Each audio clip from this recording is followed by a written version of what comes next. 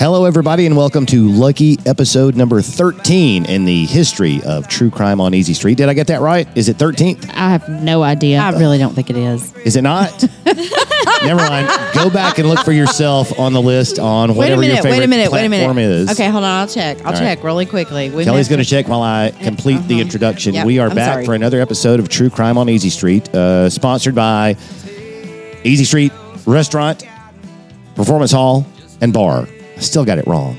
Damn it. Every freaking time I get it wrong. And it's Kelly who put that seed in my head like a month ago, and I've never been able to say it right again since she screwed it up, and now I screw it up. Should we just start this whole thing over? Yep. Okay, so 10 was Remedy. Okay. 11 is Mentone. All right. 12 is the Reverend. I Fought the Law 13 is 13. And then 14. 14 is going to be what we... So this is 15? Harper Lee. This is 15. Is there like a color for that anniversary? I would be the wrong person to ask about that. Well, I don't know if past that, but I don't know in my marriage, but when... So you're the person to ask. No. Because I'm never married, and Katie's only been married for 5 years. It's coming up on 5. Yeah. Okay, I don't know, there's like a silver. That sounds like 25. marriage. And there's a gold. There's cardboard. They have one for everything, right? I'm totally making stuff up. I have no idea of the colors.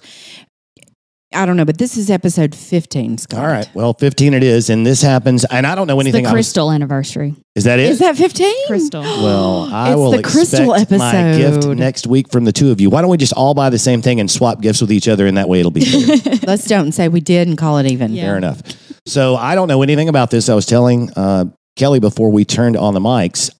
If I sound surprised tonight. Oh, and by the way, my name is Scott Wright, and I am a mediocre journalist. I'm Kelly Turner, not a doctor. Katie Givens, not a lawyer. So this all takes place in 1991, and Kelly told me that yesterday so that I could do a little research about the little timeline thing that I always like to do at the beginning of the show. But I'm generally going to be surprised at whatever you say for the next 45 minutes because I know nothing about it. I did no homework at all. I am completely unprepared. It's kind of like what I do in my normal job, thus the mediocre journalist moniker. So don't sound too surprised when I don't know what you're talking about. So a few things that happened in 1991. On January the 17th of 1991, Operation Desert Storm began when the U.S. launched airstrikes against Saddam Hussein and the nation of Iraq. And coincidentally, that was the very first night that I was in Orlando, Florida, as a member of the college program. I had taken a semester off from school to go down to Disney World and work as a skipper on the Jungle Cruise. And that night, I sat in a room with 100 other people, all strangers to me that night because we'd all just gotten there, and we watched CNN. And the bombs explode in the air, and the anti-aircraft missiles that were launched in Baghdad. So I will never forget January the 17th, 1991. On March the 13th of that year, the U.S. Department of Justice announced that Exxon had agreed to pay $1 billion to clean up the Exxon Valdez spill in Alaska, which had happened almost exactly 2 years previous to that. On April the 14th in the Netherlands, I was trying to find some crime-related things that happened in 1991, and it turned out there were plenty of them. So in April of 91 in the Netherlands, thieves broke into the Van Gogh Museum in Amsterdam and stole 20 paintings. This is not the thing that we did a few weeks ago on our own show. Mm-hmm. This is in Amsterdam. 20 paintings worth $500 million. They found them an hour later in an abandoned car. Fail. Why are they in the I don't know. They should have let the mob do it because in Boston, they still don't know where those $500 million. Allegedly, Scott. Allegedly, sorry. My bad. On May the 16th, Queen Elizabeth II, for the very first time, a British monarch, addressed the U.S. Congress during her 13-day visit to Washington, D.C. On June the 17th, former U.S. President Zachary Taylor was exhumed to discover whether his death was caused by arsenic poisoning instead of the original diagnosis, which was an acute gastrointestinal illness. No trace of arsenic was found, but I'm sticking with the crime thing. The next month, they arrested Jeffrey Dahmer after the remains of 11 men and boys were found in his Milwaukee apartment. Clarence Thomas was confirmed to the United States Supreme Court in October. And in November of 1991, American and British authorities announced indictments against 2 Libyan intelligence officials in connection with the downing of Pan Am Flight 103, which had taken place in December of 1998. And the last thing I'll mention before I get to the music, which you guys are going to like, on November the 24th, on the same day, Freddie Mercury died in London, and the drummer for Kiss, Eric Carr, died of heart cancer, both on the same day in November of 1991. And some of the songs that were at the top of the charts in 91, Black or White by Michael Jackson, Losing My Religion by R.E.M., OPP by Naughty by Nature. We all remember that one, I believe. And Mark Cohn's version of Walking in Memphis was a big hit that year. So that's what was going on in 1991, and I am done. I know nothing else about anything you guys are going to talk about. I'm going to turn off my mic and lean back and watch in awe as this happens. Well, thank you for all of that. So this story today, this case, is quite terrifying. In the early hours of the morning of September the 11th, 1991, Earl and Carrie Lawson received a phone call. The caller was a woman who identified herself as a nurse at Walker Regional Medical Center and stated that Earl's father was very ill and they needed to come immediately to the hospital. Earl's father had recently suffered medical issues, so they were very quick to respond to this call. So Carrie and Earl Lawson, they quickly got ready. They hurried to get into their Ford Explorer, and then a masked gunman appeared, ordered them out of the car. Earl was forced to the ground, and Carrie was instructed to tie him up. He had duct tape. They said, take the duct tape, bind him. Right. He's forced to the ground. And then the gunman and Carrie drove away in the Ford Explorer. Earl frees himself, but his keys to their home were in the Explorer because they were, attached as a key ring. Yeah. Exactly. Right. He kicks in the back door of his home and he calls 911. And then he has to call her parents. The FBI is going to set up a command post inside Lawson's home pretty quickly as the events continue to unfold. Carrie's parents are going to move into a Jasper motel because this is where they are. They're in Jasper, Alabama. Her older sister, Margaret, is going to stay in a guest room at the Lawson home with Earl. So you have the sister, Earl, and the FBI pretty much camped out at the home. And you have the parents who've moved into a motel. So who are these people? Earl and Carrie Lawson. Well, Earl Lawson was born and raised in Jasper, Alabama. He was employed by a local firm after finishing law school at the University of Alabama. And his wife, Carrie, is the daughter of a Tennessee millionaire. At the time of her abduction, she was 25 years old. She had just graduated the University of Alabama's law school. She had taken the bar exam, but was abducted before she knew if she passed the exam or not. So she's not practicing just yet. She's trying to finish her education and trying to take the exam. The couple had been married for 18 months at the time of the abduction. When Earl was interviewed by reporters and many, many other people, he stated that he just kept telling himself, this will all be over soon. She'll be all right.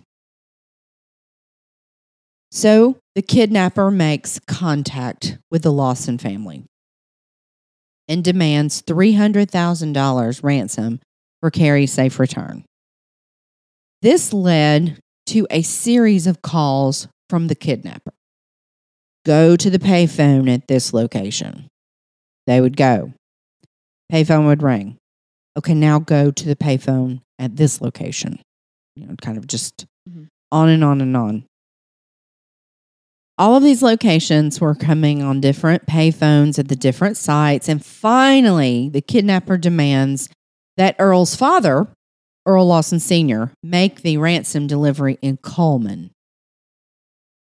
When Earl Sr. brings the money, coincidentally, there are several police cars at the location. They are there on a totally unrelated call. Oh, wow. Total coincidence. Okay. But when the kidnapper sees this, He calls it off. He assumes the worst. Calls off the drop. Done. So the family's going to now demand to hear from Carrie. We want to know that she's all right. You're wanting this ransom money.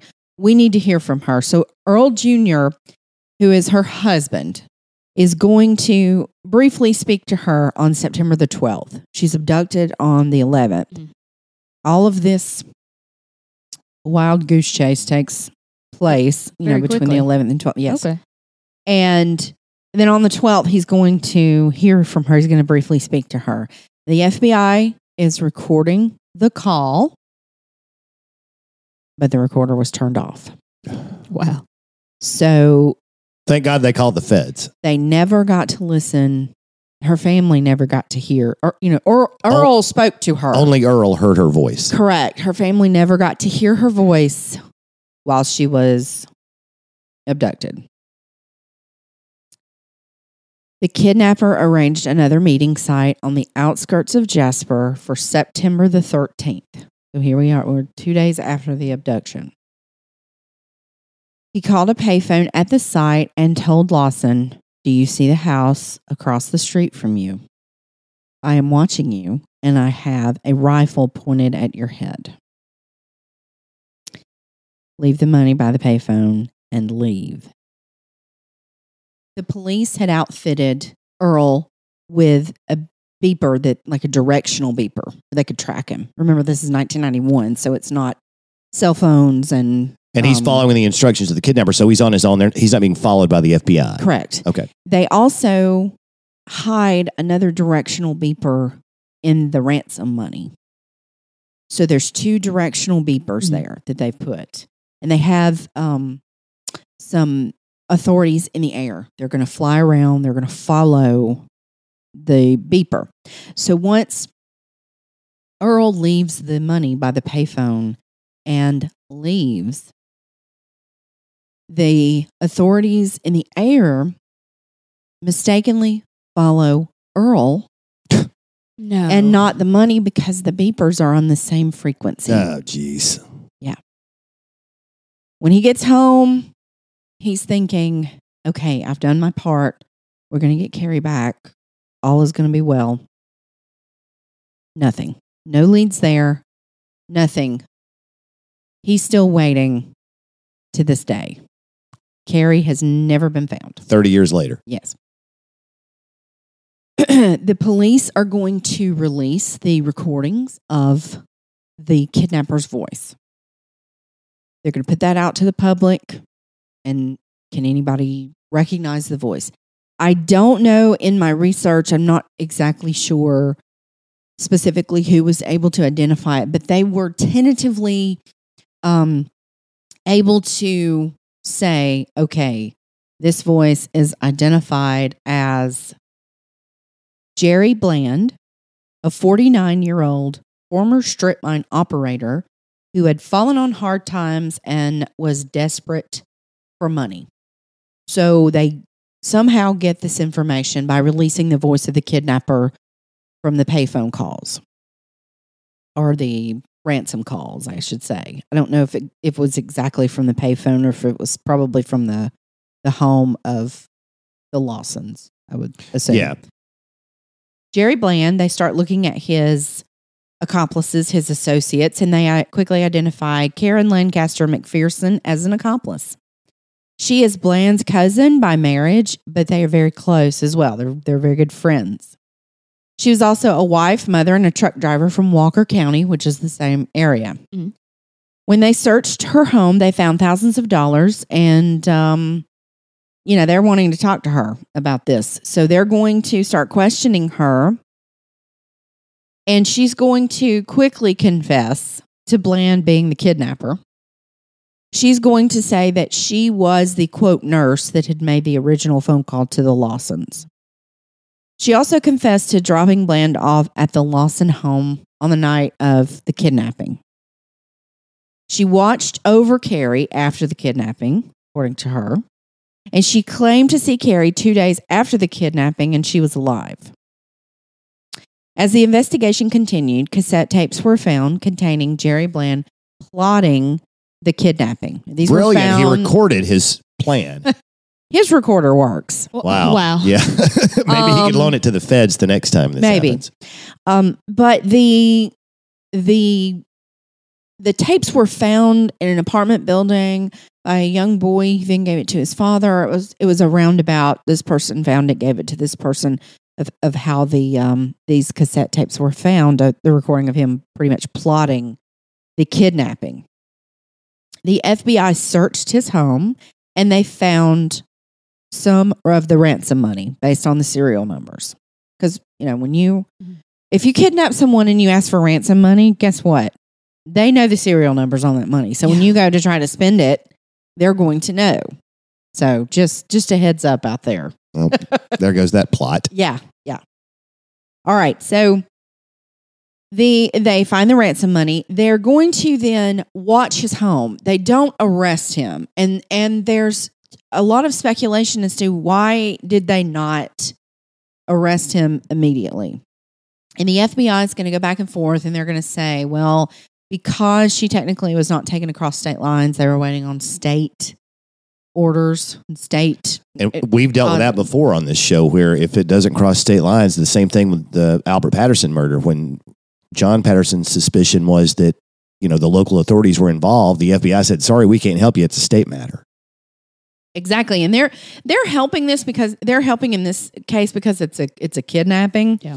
But they don't have any evidence that she's been taken across state lines. So they're trying to follow it by the book. They don't want to mess anything up. And I think I'm cutting them a little bit of slack here because they want to do everything just right. And they do claim to have had a search warrant, like a local warrant, to search the home to begin with to find the ransom money. But then they're going to watch the home. They're still trying to find Carrie. The goal is to get to Carrie. Right. And so they're watching his home. And while they're watching his home, he has a wife and daughters, and they're ducking, they know they're being watched. So they're ducking under the windows. The family sleeps on a mattress in the living room. Mm-hmm. So they're kind of acting suspicious and strange. And then on the morning, Tuesday, October the 1st at 4:30 a.m., they're going to hear a single gunshot. Now, before this, briefly, there was not a documented time. The wife and the two daughters leave. Okay. The home.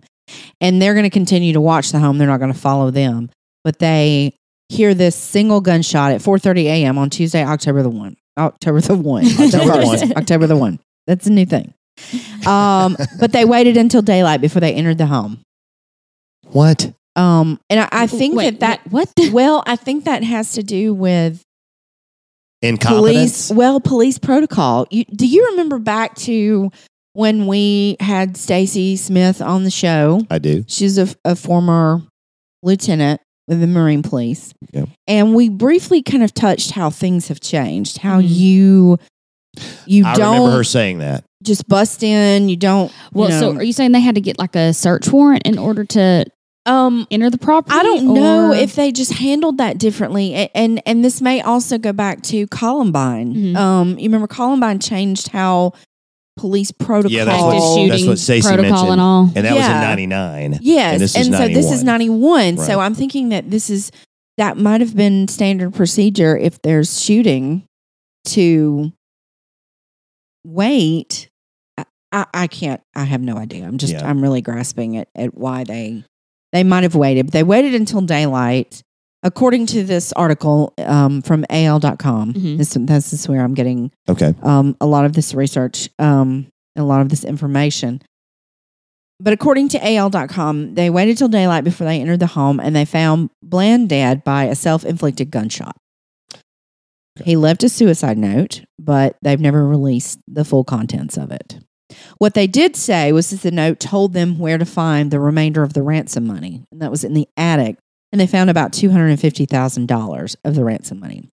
They say that the note did not have clues to Carrie's location. There's been stories back and forth, and they're talking to. Remember the lady I said they identified as an associate, Karen McPherson. She had said that Carrie had run off into the woods.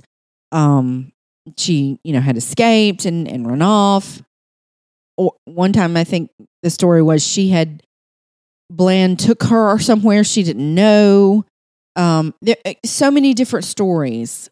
Whatever she had to say at the time, she had the spotlight on her to try and get herself out of whatever predicament she was in legally. It kind of seems that way because when you look at the different references and the different articles and when you're researching this case, you get a little bit of that in each of the articles that you read, in each of the stories that you can find. And so with Karen, they are going to arrest her for first-degree kidnapping because she has confessed. She admitted to to that part at least. Yes, she's going to plead guilty in November of 1991.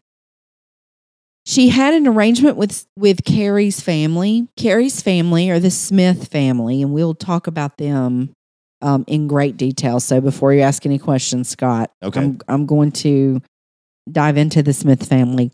But she had an arrangement with the Smith family to meet with Carrie's father and tell him everything that she knew, and they agreed that they would not oppose parole for 10 years. After 10 years. After the 10 years. Understood. Mm-hmm. Okay. Yep. So Karen backs out of this and recants her story. Oh, Lord. Yeah. The FBI has been highly criticized for the way that they handled this case. In a book written by Ron Kessler, it's called The FBI, Inside the World's Most Powerful Law Enforcement Agency. He calls this the FBI's biggest failures, one of their biggest failures. The FBI actually responded and defended their actions during this investigation, and they claim that they were waiting on state charges due to the fact that Carrie was not taken across state lines. No, it's just if she had have been, it would have been a federal Blame crime. Yeah. So they actually respond to this. Now, Carrie's family believes that more were involved in her abduction, and they believe that this suicide was very, very suspicious. They believe that possibly another accomplice could have killed Bland while the police were watching. I don't know what you guys think about that. I mean, the money was there in his home. It seems to me that Karen take the money. Yeah, it seems to me that Karen had the rest of the money. Unless the accomplice was thinking this is just busted and I'm going to leave all this and leave because it can't spend that money. Can't spend the money. Sounds like a cover your ass situation. I don't know. I feel like there's always a way to move money. I don't know. Possibly. So I think, that part leaves your head scratching, but the Smith family's convinced that was very suspicious and that there's possibly another accomplice. Earl Lawson told AL.com, this is his quote, "To a T, those guys, speaking of the FBI, gave 200% every day, every minute. They cried with us. If mistakes were made, it wasn't because of a lack of effort. They cared and tried their very hardest. It was personal to them," end quote. Now, I do like this statement. I'm glad that Earl feels like that they were in it 200%. I think the question that you have to ask is when you're dealing with the authorities, that's a big deal that they care. Yes. But I guess they can care all day long. But there were some pretty serious mistakes made in this case. It sounds like it. I mean, with the frequency and the following the wrong tracking device and waiting for the local DA. And I'm curious, do we know why the local DA didn't jump in with some kidnapping charges? I mean, if the FBI is kind of prodding the local Walker County, you said, right? Maybe they're, hey guys, we're waiting on you to file some charges here. Well, what are you doing? I'm sure that you can find information in another article about the local authorities. I was just mostly trying to just focus on the case itself. I understand. And the FBI, because they did play a big role. Because you think, we're going to call the FBI in. These are the folks that are going to come in and they're going to save the day. And I guess my question is, are we holding them to too high of a standard? I mean, are they allowed to make some mistakes? I guess so, but I guess everyone's allowed to make mistakes, but they've put themselves on that pedestal too. Exactly. Like that was another reason why I wanted to kind of bring this up, because it was like, these seem like, and again, this team of experts here, but I'm just saying these seems like pretty boneheaded mistakes. And to keep happening in the same case, like not just one mistake, but Yeah. I mean, miscommunication, which you can understand how all of these mistakes, all the coincidences, cops being there at the first drop, the beepers, the recorder not working, not being turned on, malfunctioning, whatever you want to call it. The article said it was not turned on. You can see how they're going to come under fire, and then Earl's going to look suspicious when he defends them. Yes. And so Earl still has to deal with to this day that he's a suspect. People in the public eye see Earl as a suspect. And now, I can't see anything in any of the articles that I've read about Earl. I can't find a motivation. I can't, people Right, say, yeah. well, he was married to her, isn't that? But no, it wasn't like there was a big insurance policy like we talked about with the Reverend. Yeah, you know, with and Willie his Maxwell. style. Right. Right. And since then, Earl has moved from Jasper, remarried, and he has children, and it was a while before he moved on. It was not quickly. It wasn't like Has she been like Mhm. declared dead? Did he have to? she have was her collected declared dead 2 years after this. Oh. So just a little bit about her family, the Smith family. I cannot imagine what this family is going through. After this fell through with Karen and she recanted her story, and her lawyer said everything she said was a lie. She wasn't being truthful about anything. They started seeking other avenues of trying to figure out what happened to Carrie. So the minute she goes missing, these huge search parties start in Walker County and in the surrounding counties. Like where they're walking through fields looking for They're evidence. looking for her. They're looking for evidence. They're looking for her. And this is going to go on and on for about 6 weeks. And it's going to kind of taper off as the FBI stops their search and sort of leaves. Yeah, I think that's See, that's normal. the thing. They come in and they do all of this, and then they're just gone. And that in this article, that's what Earl's talking about. He truly felt alone at that point when they're gone, Mhm. because the house is just filled with people looking for Carrie.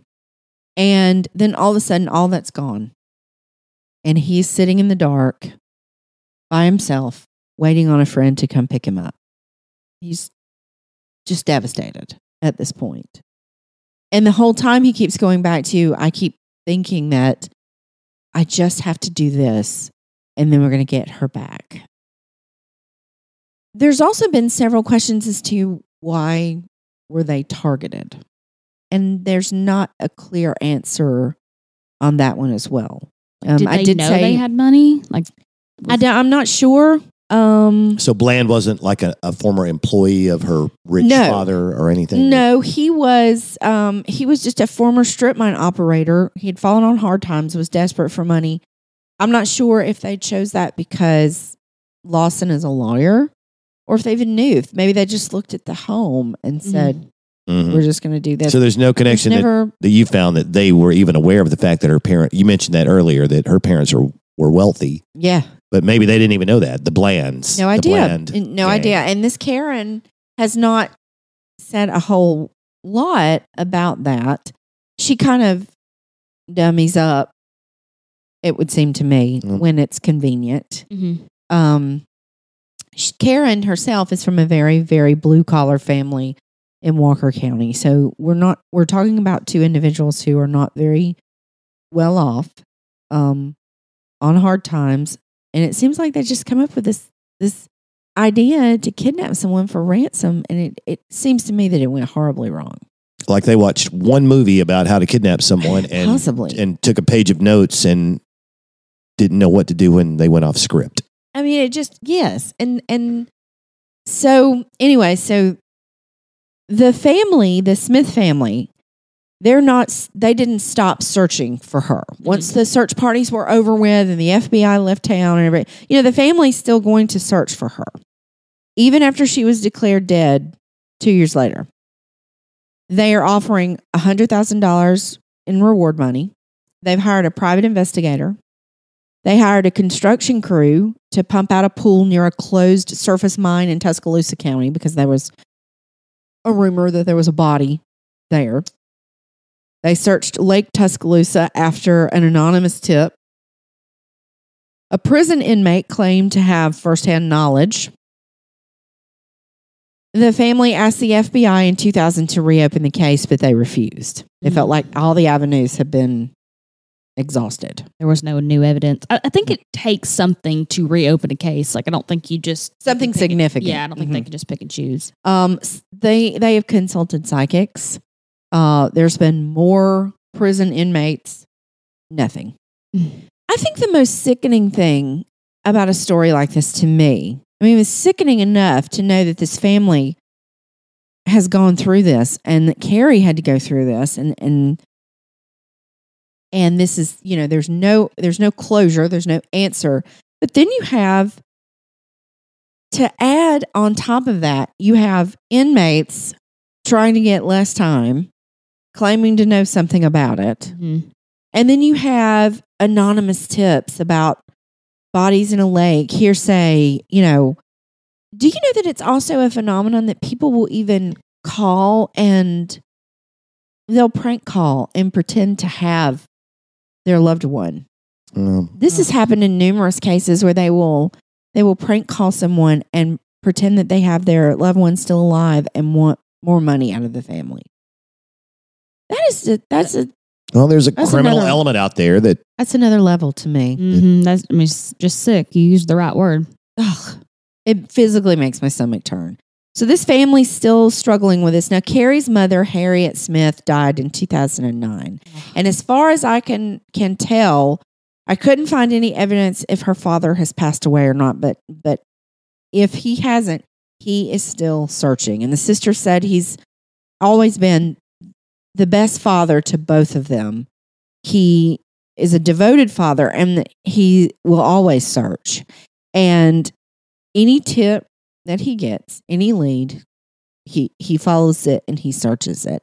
And when this article came out, I want to say the father was 82 years old. This was a few years ago. This article's a bit dated. I think it was from 2016.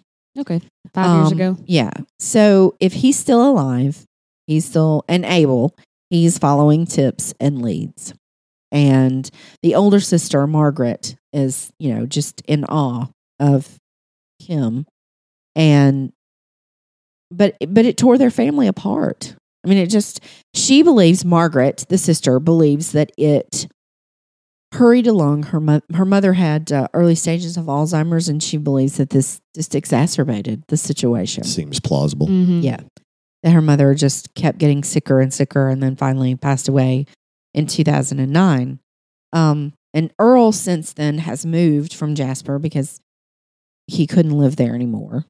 And there were several people in the community who believed he was responsible. You don't ever have to look very far to find a conspiracy nut, no matter where you live. Oh, yeah. In Right. any situation. Right.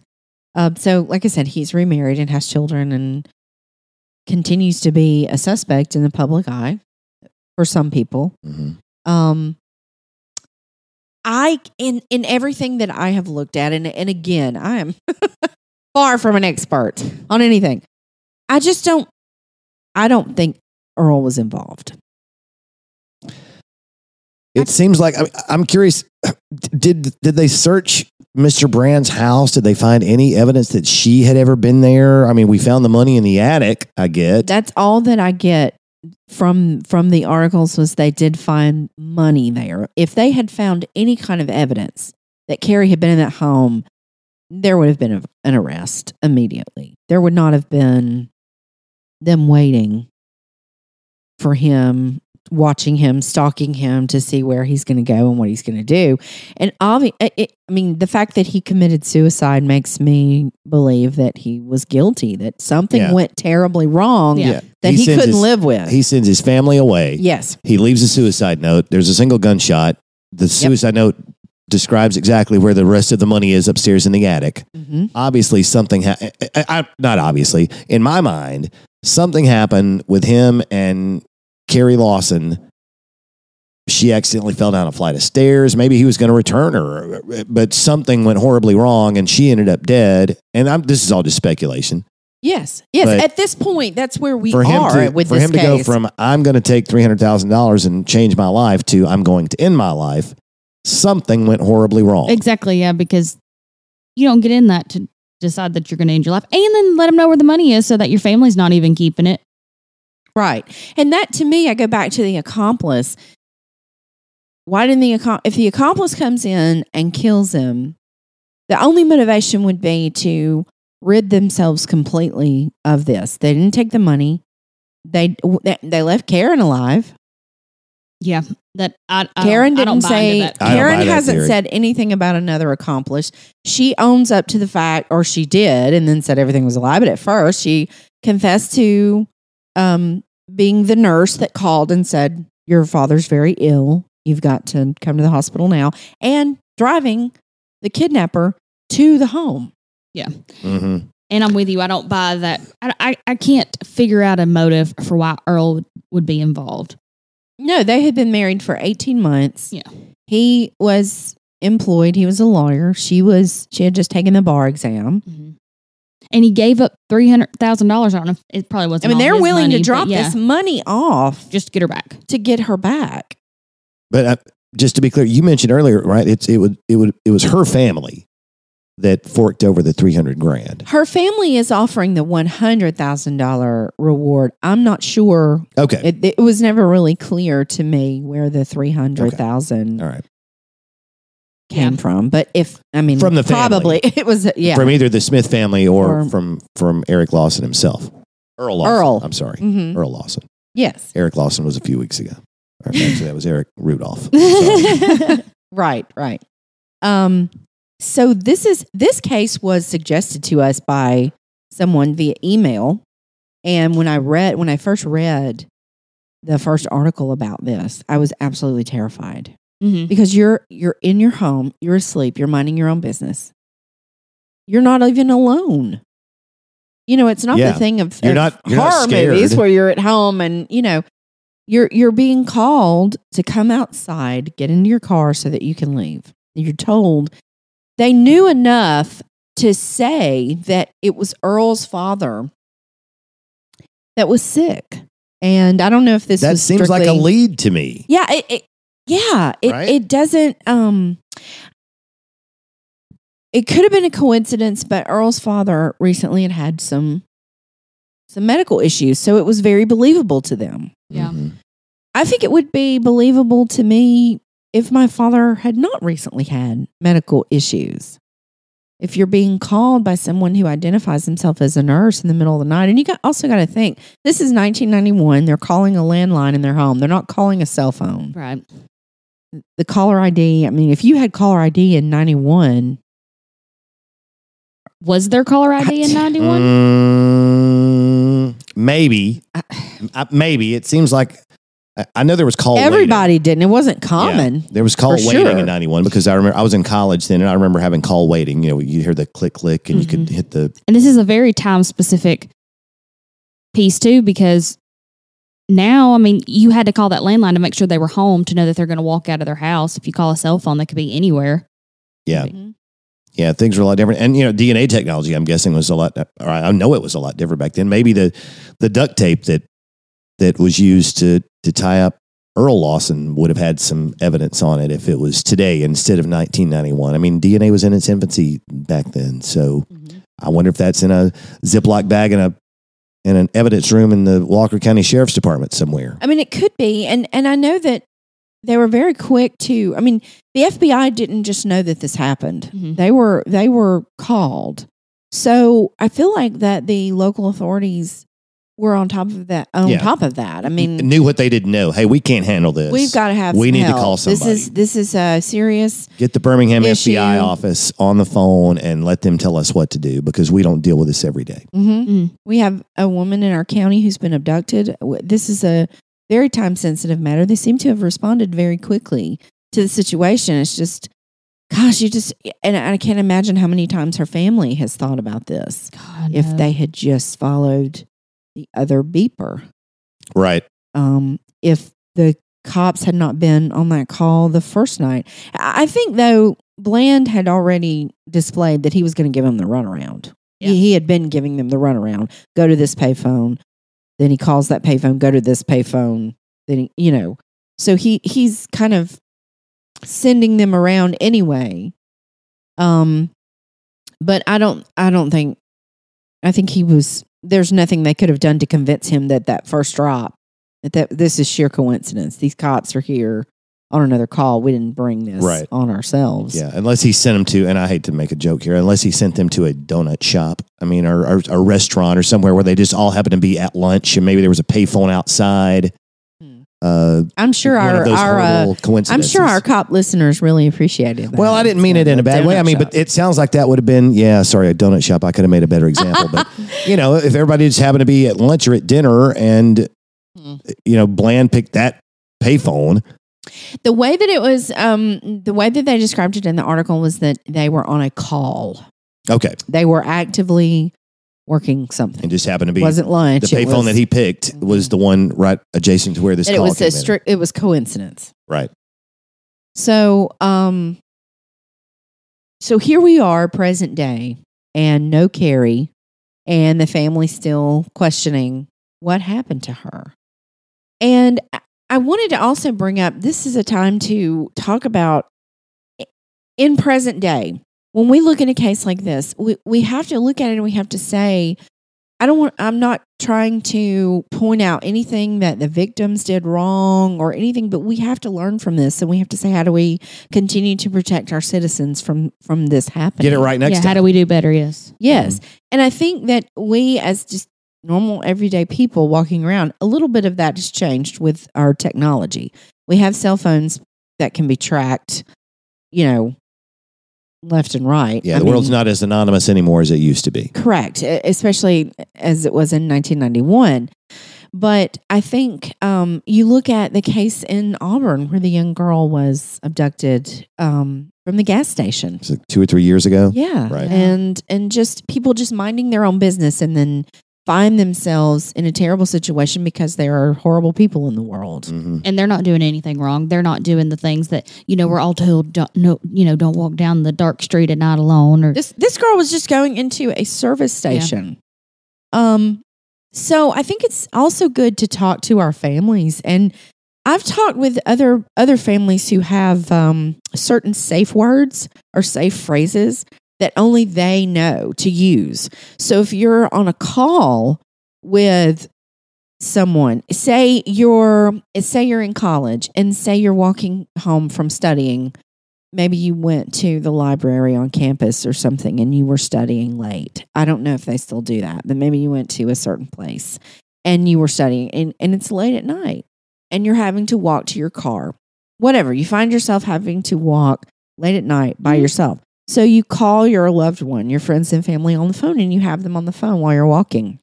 And if something starts looking suspicious to you, you say your phrase that your loved one knows this is an alert without saying, help, there's a creepy person following me, or help, there's a Right. creepy person looking at me. Mhm. And it's things from like, did you feed Sam? And maybe they don't have a dog named Sam or a Yeah. pet named Sam. And the family member immediately knows, okay. And so they, can pull up where their loved one is. They can track them. They can help them. if the call mysteriously drops, they know. Yes, Yeah. we've been Call the police, alerted. yeah. So you would call the police. I was on the phone with my loved one. They use their panic phrase. Something's not right. Just little things like that can alert people that something's wrong. Otherwise, you walk to your car by yourself without your loved one on the phone, and something happens, and we're none the wiser. Yeah. You know. Right. And again, I don't want to make it sound like that I'm saying I'm the young girl who went missing in the service station. She was in a service station. She was not alone. She was, you know, like I said, in doing whatever every one of us Yeah. do every single day. So I don't see any way that she would have been able to do anything differently. That was just a horrible person who, you know, Yeah. and a horrible thing for her.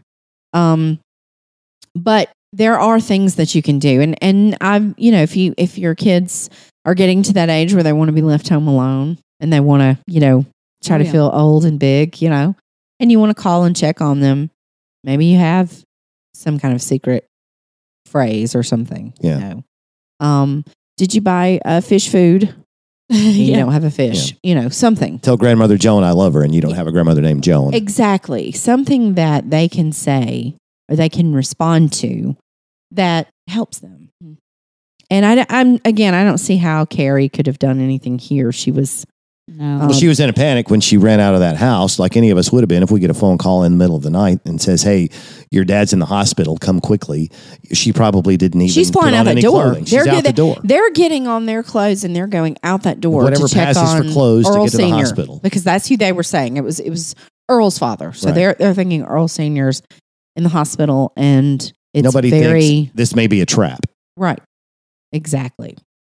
And just other things that I had, someone I used to work with who was from New York said that another thing that criminals like to do was pretend to be mugged, Like they needed help. like they needed help. And then if you are the Good Samaritan and you offer your help, then you are the one that was robbed. You know, I saw a TikTok about this not long ago, and it said, and it was like a woman whose dad was an FBI agent, and he had given her advice on how to stay safe. And then there was a lot of comments to debate this, but one of the main ones was like a grown man doesn't really ask for help. Ah. A grown man doesn't ask for directions. A grown man doesn't say, "Hey, I've lost something. Can you help me look for it?" Oh, that's You know, Yeah. I don't want to be cliche, but no, men don't you ask know, for like, and then directions. in the Sorry, comment, Scott. in the comments, you know, it was, you know, all men being like, "Oh, we can't ask for help now," but no, that is legit. Yeah. I have Google Maps on my phone. Mm-hmm. No one should have to ask for directions anymore. And a man also, I mean, you know, as terrible as it is, a grown man's probably not going to ask a woman for directions either if he really wants directions. That's Is that accurate, Scott? that's a pretty good point. Even though if you I ask, know I'm not gonna get a sentence when a paragraph would do. So probably not. but yeah, All right. So just little things like that. Mhm. And it's horrible that you have to think twice before you're a Good Samaritan. yeah, That's- you absolutely do. Well, we were just telling Colin the other day there was a hitchhiker here in town. I don't know if y'all saw him. No. You don't see that often. And Colin said, "That's the first ever hitchhiker I've ever seen. Should we give him a ride?" And we were like, "No, Oh my God. no." And that's a terrible way to be Mhm. because we're often taught, and especially in the South, we pride ourselves on manners and, you know, just Mhm. hospitality Yeah. in general. Well, and, you know, throughout the 40s, 50s, and 60s, when not everyone had a car, it wasn't uncommon to read about, or I hear stories from my parents and grandparents about hitchhiking to Tuscaloosa for an Alabama game. You just, you know, throw a bag over your back and stand on the side of the road on Highway 11 before there was an interstate, and somebody would take you to Tuscaloosa, and the next day somebody would bring you back. Yeah.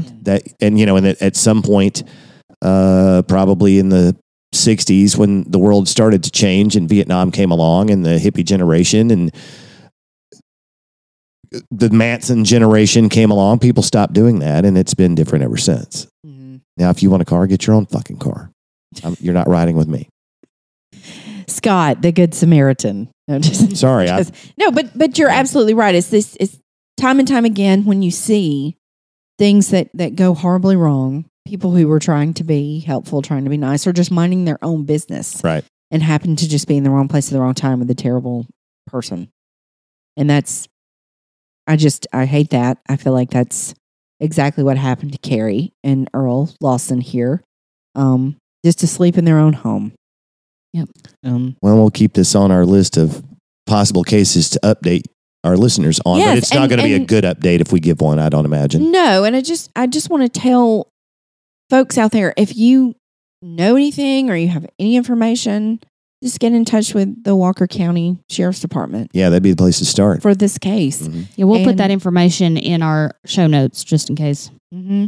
And help this family out. The Smith family, they have suffered, and Earl Lawson, the Lawson family, they've suffered for a long time, and it would be if just to get them some closure. I mean, they don't even have the remains of their loved one. The not knowing has to be the worst part. I cannot imagine what this family's going through. So Or the fear that you already know what happened and you just don't have, I mean, it's the same thing, but Yeah. the fear that you know what happened and you just can't get it confirmed. can't get the closure. Mhm. You know, just to get your loved one's body buried. I mean, I don't know what religion the Smiths and the Lawsons are, but you know, in different religions, you have a different way of mourning and burying your loved one, and to not even be able to do that, to give them Right. the proper send off, is devastating. Yeah. So our hearts and our thoughts go out to the Smith family, the Lawson family, and those of you listening out there, if you can help them out, give a tip or something to the Walker County Sheriff's Department. And thank you to our listener who gave us this suggestion. Do we know who that is? The email was from Steve. It Just said one Steve. So thank you, Steve, Thanks, for Steve. this. And I'll keep following this. And if we have updates, as Scott said, we'll start bringing those to light Yeah. in different Anytime episodes. we can. I think we have a few shout outs this week. Oh, yeah. Cool.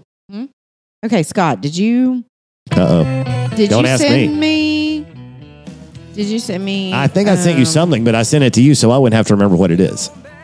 Okay, so I'm gonna So just gonna check. now you're on the hook. Any? Do we have any?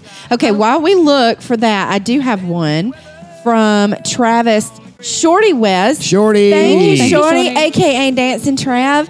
Thank you so much for your wonderful review that we have on Apple Podcasts. I love it. We are riding with you, and we're going to ride with you as long as you let us. All right. Well, and if you listen to this between midnight on Tuesday and Wednesday at 7:30, here's your reminder to come and see us live at Easy Street Wednesday, August the 4th at 7:30. We don't know what we're going to talk about yet. We're going to It's have a surprise. August the conversation. 3rd.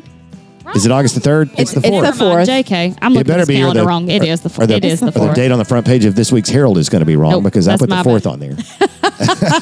I can't read a calendar. Did we have another shout out that we missed? Okay. Oh, sorry. Cassie Walker, my sorority sister from college, she shouted us out on her Instagram story Thank you, the Cassie. other day. Thank you. Thank you. And we're, And continue to email us at truecrimeoneasystreet@gmail.com. And we had a series of discombobulated messages via text between the three of us yesterday. There was some discussion about finally getting some merch on the shelves. We have to get shelves first, and then we'll get merch. But we're working on a T-shirt Ladies design. and gentlemen, merch is in the works. It is indeed. How exciting. Is that it? Are we done? I'm done. Are you done, Scott? Good night, everybody. One day